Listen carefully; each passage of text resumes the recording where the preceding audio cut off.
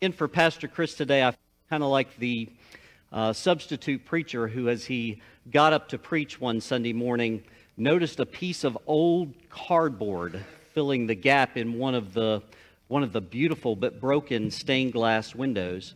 You know, he said, standing in for such an eminent preacher today, I feel a bit like that cardboard in the stained glass window, a poor substitute for the real thing.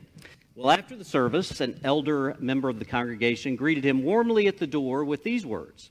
I want you to know, he said, that you weren't just a piece of cardboard this morning. You were a real pain. It's not really the response I'm looking for after the service today, but hope all of you have had a good summer so far.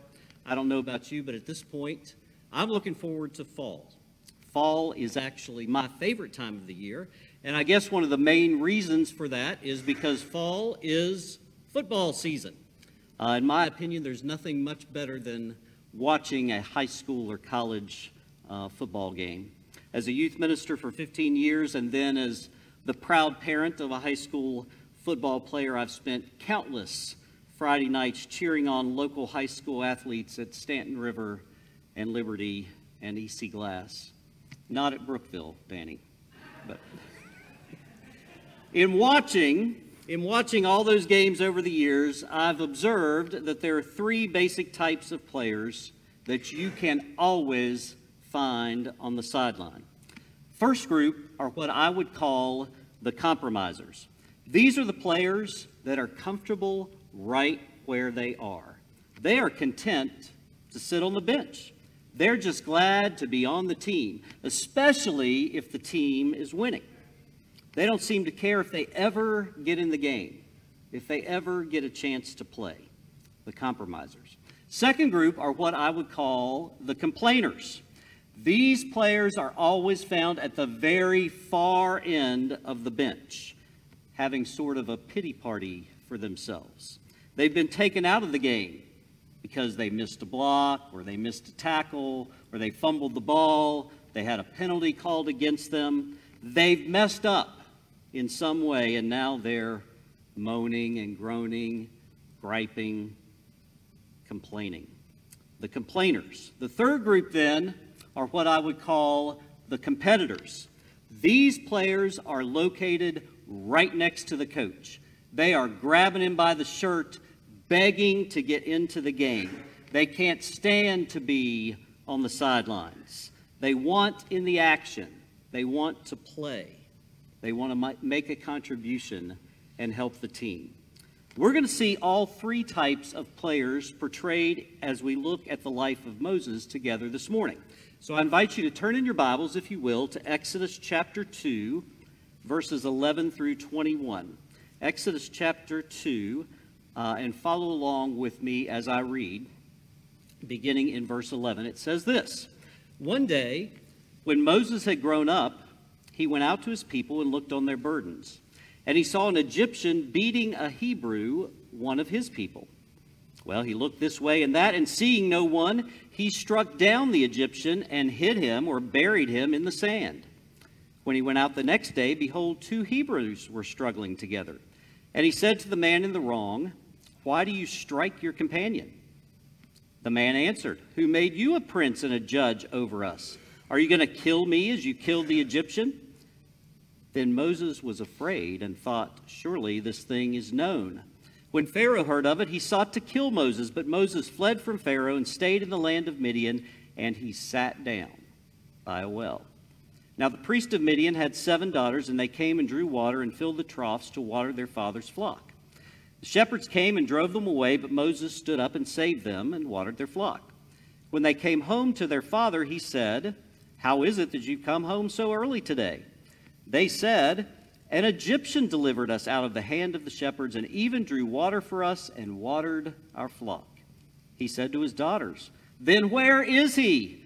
Why have you left the man? Call him that he may eat with us. And Moses was content to dwell with the man, and he gave Moses his daughter Zipporah. Here we have Moses, the compromiser. As we see from these verses, Moses actually killed a man in Egypt. Moses then fled to Midian to avoid being killed himself by the Pharaoh. While in Midian, Moses married a Gentile woman named Zipporah, and then he went to work for her father. Nothing else is written about Moses for the next 4 decades.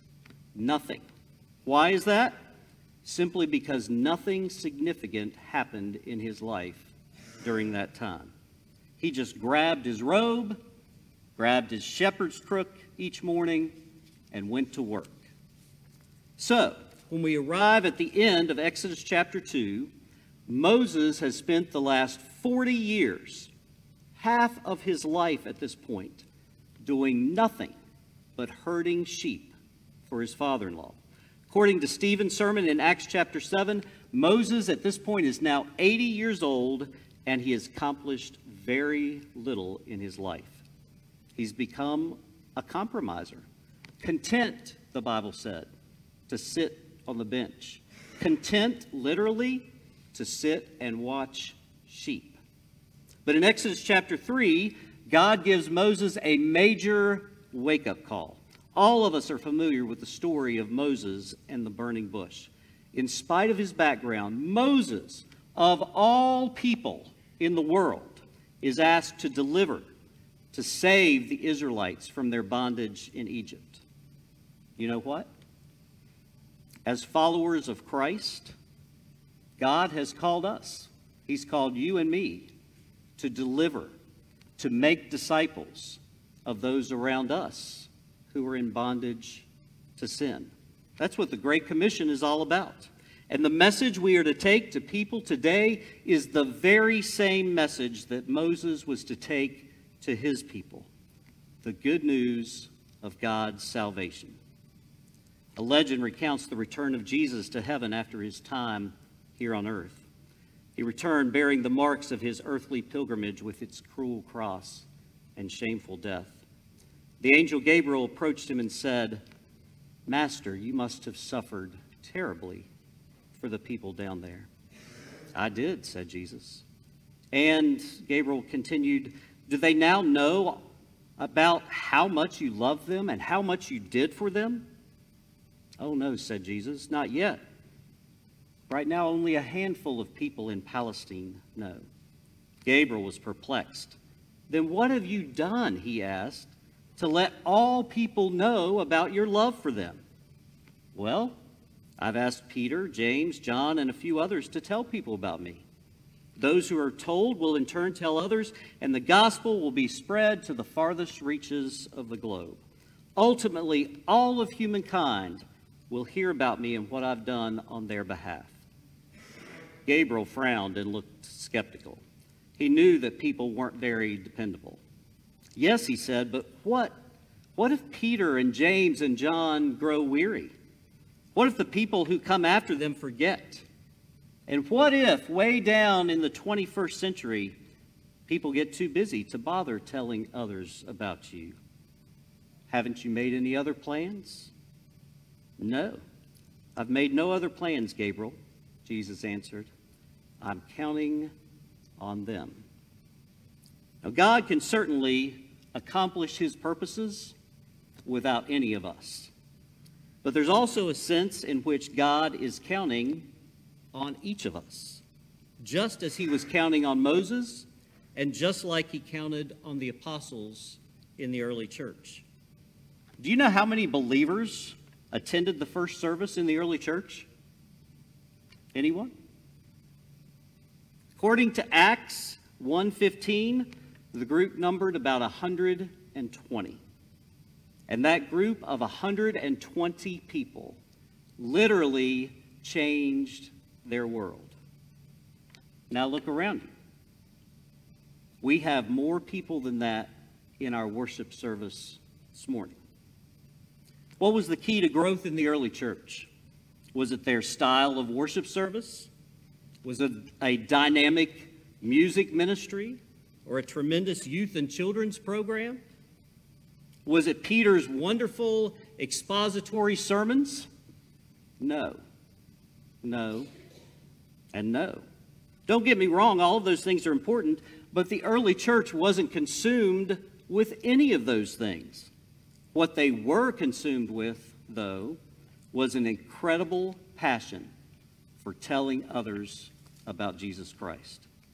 Let me suggest to you that the early church grew by leaps and bounds because they eagerly and enthusiastically shared their faith with anyone and everyone they could find. Do you know where the word enthusiasm comes from? I challenge you to look this up in your Webster's dictionary, or if you don't have one of those anymore, you can ask Siri this afternoon. The word enthusiasm comes from two Greek words, en, which means in, and theou, or theos, which means God. The word enthusiasm literally means in God, inspired or possessed by God. As Christians, we should be the most enthusiastic people in all the world because we are in God. We're possessed by Him, and our foremost desire, our passion, our inspiration should be to share His love with others. The question then is this: are we willing? Am I willing to get off the bench and go to work? The truth is that most of us would rather sit around and make excuses. And that's exactly what Moses did when he was confronted by God. That brings us now to Moses the complainer. Moses registers three basic complaints. He offers God three different excuses in this passage. The first excuse he offers is that of his training. Look at Exodus chapter 3, verse 11. Exodus chapter 3, verse 11. But Moses said to God, "Who am I, that I should go to Pharaoh and bring the children of Israel out of Egypt?" Moses says, "God, you've got the wrong guy. Who am I? I'm just a shepherd. I've been doing nothing but herding sheep for the last 40 years of my life. I don't know how to do anything else. I'm certainly not qualified to lead the Israelites out of their bondage in Egypt." How many of us use that same excuse? We say, "God, I'm not qualified to be a Sunday school teacher. I'm not qualified to be a volunteer in Vacation Bible School. I'm not qualified to work in the nursery or help with the children's programs. I'm not qualified to mentor youth. I'm not qualified to sing in a choir. I'm not qualified to visit people in the hospital or nursing homes. I'm not qualified to witness to my family and friends. What are you thinking, God? I'm not an evangelist. I didn't go to Bible college or seminary. Witnessing, leading people to Christ, that should be left up to the pastor and the staff. After all, we're paying them, right?" We say, "God, that is outside of my comfort zone. I've never done that before." And what we're really saying is, "I'm not going to start now." Moses, like us, offered the excuse of his training. Secondly, then, Moses offers the excuse of his testimony. Look at Exodus chapter 4, verse 1. Then Moses answered, "But behold, they will not believe me or listen to my voice, for they will say, 'The Lord surely did not appear to you.'" Moses says, "God, you've got to be kidding. The Israelites will recognize me. Somebody will know who I am. They'll remember that I committed murder and then fled the country for my life. They will never believe that you would send someone like me to deliver them. I messed up the last time I was there, and if I go back, I'm just going to mess up again." Does that one sound familiar? Again, we offer the same excuse. "God, those people have heard me say things I shouldn't have said. Those people have seen me do things I shouldn't have done. I'll be a hypocrite if I witness to them. I've done worse things in life than they have. They won't believe me. They won't even listen to me. I'll be a failure. So what's the point in even trying? A wise person once said, "The man who makes no mistakes does not normally make anything at all." See, a life spent making mistakes is not only more honorable, but also much more useful than a life spent doing nothing. Moses gives the excuse of his testimony. And then thirdly, Moses gives the excuse of his tongue. Go forward to Exodus chapter 4, verse 10. Again, Moses said to the Lord, "O my Lord, I am not eloquent, either in the past or since you have spoken to your servant, but I am slow of speech and slow of tongue." Moses saves his best excuse for last. He says, "Hello, God. Remember that speech impediment you gave me? I can't address Pharaoh in the royal court. You know how I stutter and stammer. And besides that, I wouldn't even know what to say." What excuse do we give? God, I don't know the right words. I'll say the wrong thing. Nobody will understand me. And I won't be able to answer any of their questions, that's for sure. I might even offend someone by something I say. So it'd be better for me not to say anything at all. Moses offers the excuses of his training, his testimony, and his tongue, just like we do today. Well, what was God's response to Moses? Look back at Exodus chapter 4, verses 2 and 3. The Lord said to Moses, "What is that in your hand?" Moses said, "A staff." And God said, "Throw it on the ground." So Moses threw it on the ground, and it became a serpent, and Moses ran from it. It's important for us to realize here that the staff of Moses is the instrument and symbol of his present condition. This is his shepherd's crook. It's symbolic of his present occupation and lifestyle, which is all he has, all he knows, and all that stands between himself and God's calling for his life. And what does God tell Moses to do with that staff? He says, lay it down. Throw it on the ground. Surrender control of it so that I can begin to work through you. And the very moment when Moses obeys, God begins to perform amazing and miraculous deeds with that staff. He immediately transforms it into a snake, as we read a few moments ago. Then in Exodus 7, he uses it to turn the Nile River into blood. In Exodus 17, he even uses it to get water out of a rock. So what is God's response to us and our excuses? I think there are two possible applications here, both of which are worthy of our attention. First of all, God can take whatever is in our hands. He can take whatever is in our hands, no matter how small or seemingly insignificant, and use it in mighty ways for his glory. In this case, he used a shepherd with a staff. In our Sunday school lesson this morning from Judges chapter 4, he used a housewife with a tent peg. The simple truth is that God can perform miracles with 5 little stones or with 5 pieces of bread and a couple of fish. He will use whatever time, talents, and treasure that we offer him. God wants to accomplish incredible things using the very same gifts and abilities and resources that he has so graciously blessed us with. The second application is spelled out for us in Matthew 16:24, where Jesus says, "If anyone would come after me, he must deny himself and take up his cross and follow me."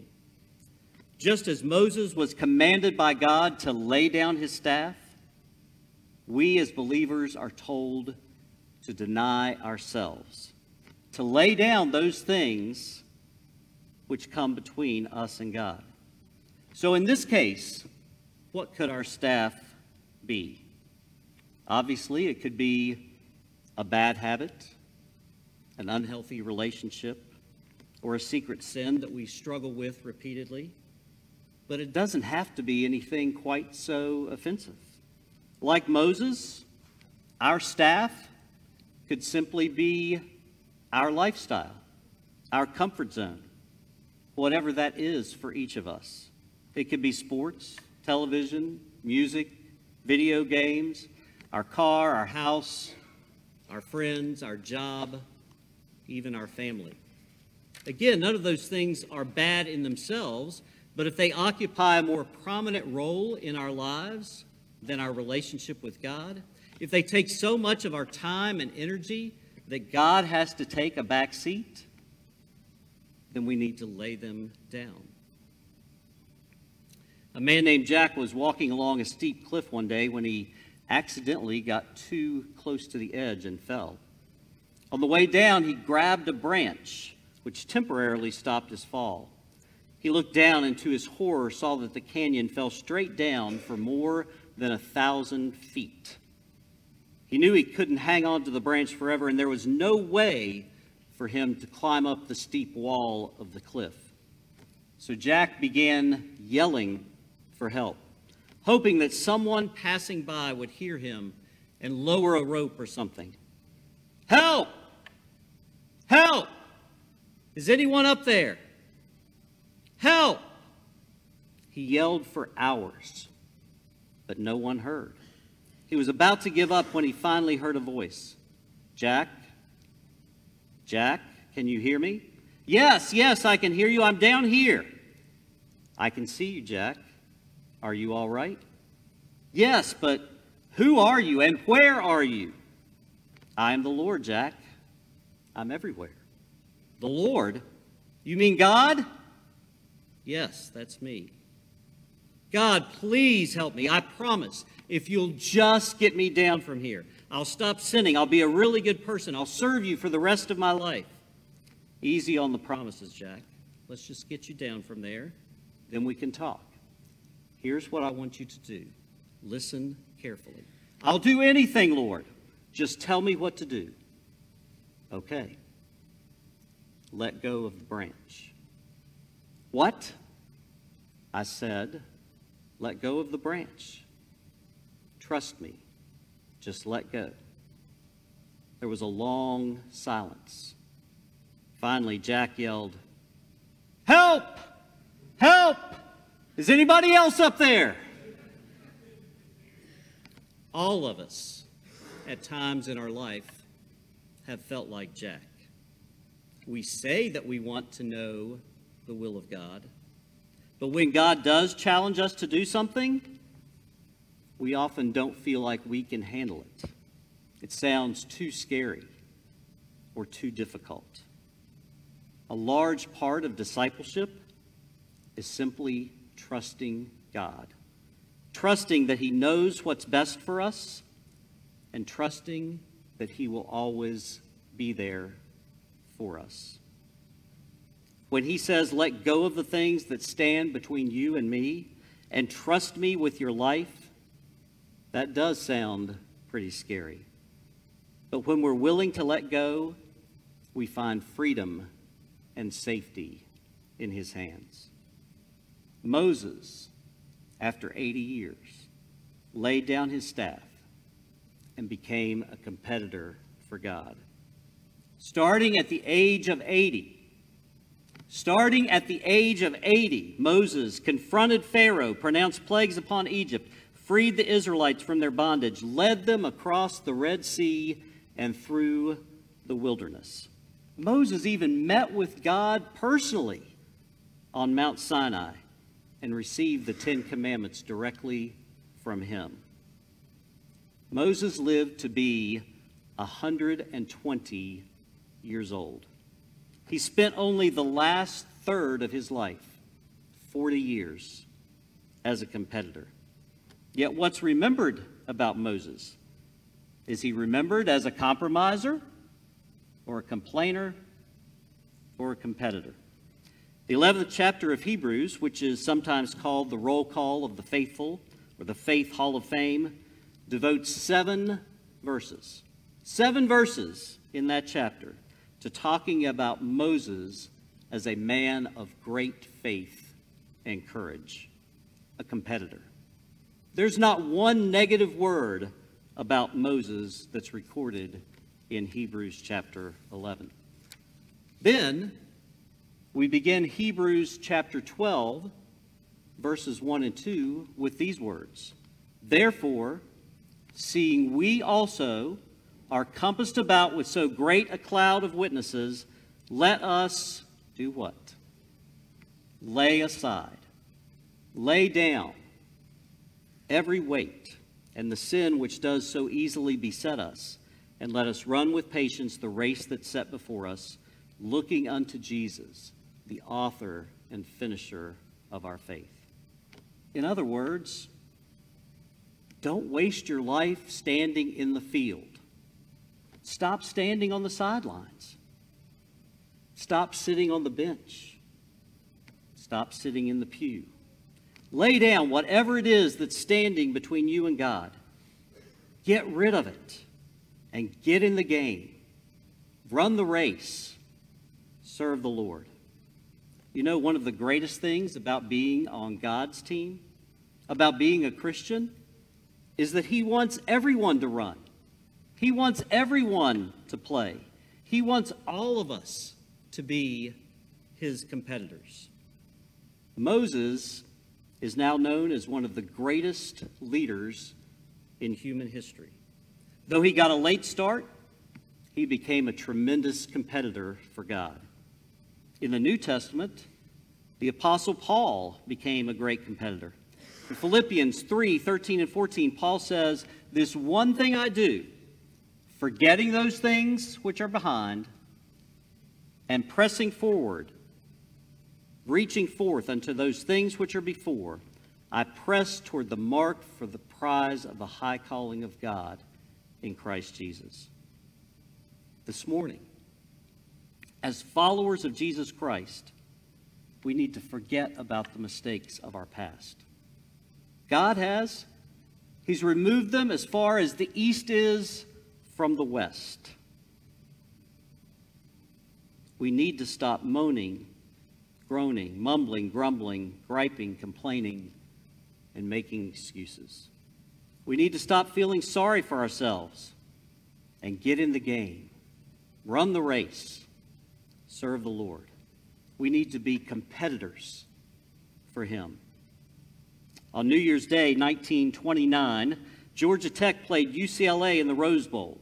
I doubt if any of you saw that game. But in that game, a UCLA player named Roy Riggles recovered a fumble, but somehow got confused and started running in the wrong direction down the field. He ran 65 yards before one of his own teammates, Benny Lom, tackled him just in front of the goal line. Otherwise, Riggles would have scored a safety for the opposing team. Well, UCLA was unable to move the ball, and 4 plays later, Georgia Tech blocked their punt and scored a safety anyway. Since that strange play happened in the first half, everyone watching the game was asking the same question. What will Coach Nibs Price do with Roy Riggles in the second half? Players filed off the field, went into the dressing room, and sat down on the benches and floor, all except Riggles. He put his blanket around his shoulders, sat down in the corner, put his face in his hands, and cried like a baby. A coach usually has a great deal to say to his team during halftime, but that day, Coach Price was quiet. No doubt he was trying to decide what to do with Riggles. Then the timekeeper came in and announced that there were only 3 minutes till playtime. Price looked at the team and said simply, "Men, the same team that played the first half will start the second." Players got up and started out, all but Riggles. He didn't budge. Coach looked back and called to him again, but still, he didn't move. Coach Price went over to where Regal sat and said, "Roy, didn't you hear me? The same team that played the first half will start the second." Then Roy Riggles looked up, and Price saw that his cheeks were wet with the strong man's tears. "Coach," he said, "I can't do it to save my life. I've ruined you. I've ruined the University of California. I've ruined myself. I couldn't face that crowd in the stadium to save my life." Then Coach Price put his hand on Regal's shoulder and said, "Roy, get up and get on back out there. The game is only half over." So Roy Riggles went back. And those Georgia Tech players will tell you they have never seen a man play football the way he did in that second half. The grace of God is like Roy's coach. At times we feel as if we've messed up so badly that we just want to give up, throw in the towel. God doesn't give up on us, though. He says, get up and get on back out there. The game isn't over yet. You see, the gospel of the grace of God is the gospel of the second chance and the third chance and the 100th chance. We fumble the ball continually, but God never tosses us out of the game. He just keeps cheering us on. We're going to sing about God's amazing grace again in just a few moments. But how about you this morning? If you had to place yourself in one of the three categories we've talked about today, which one would it be? Are you a competitor? Are you eagerly and enthusiastically using your God-given talents and abilities to make a contribution and help the team? Maybe you're a compromiser. You're comfortable right where you are. You're content to sit on the bench, to sit in the pew. You're just glad to be a Christian, glad to be a church member, glad to be part of the team. Or maybe you're a complainer. You've messed up somehow. Or maybe you've even been hurt by somebody else on the team. You were in the game, you were running the race, but now for some reason you're not. Maybe, like Moses, you just feel like you're unqualified to do anything for God. Consider the following. As we read today, Moses stuttered. David's armor didn't fit. John Mark was undependable. Hosea married a prostitute. Amos had only experience as a fig tree pruner. Jacob was a liar. David had an affair. Solomon had too much money. Abraham was too old. Timothy had ulcers. Joseph was a nuisance. Paul was ugly. Peter was a coward. Lazarus was dead. John was self-righteous. Naomi was a widow. Jonah was disobedient. Miriam was a gossip.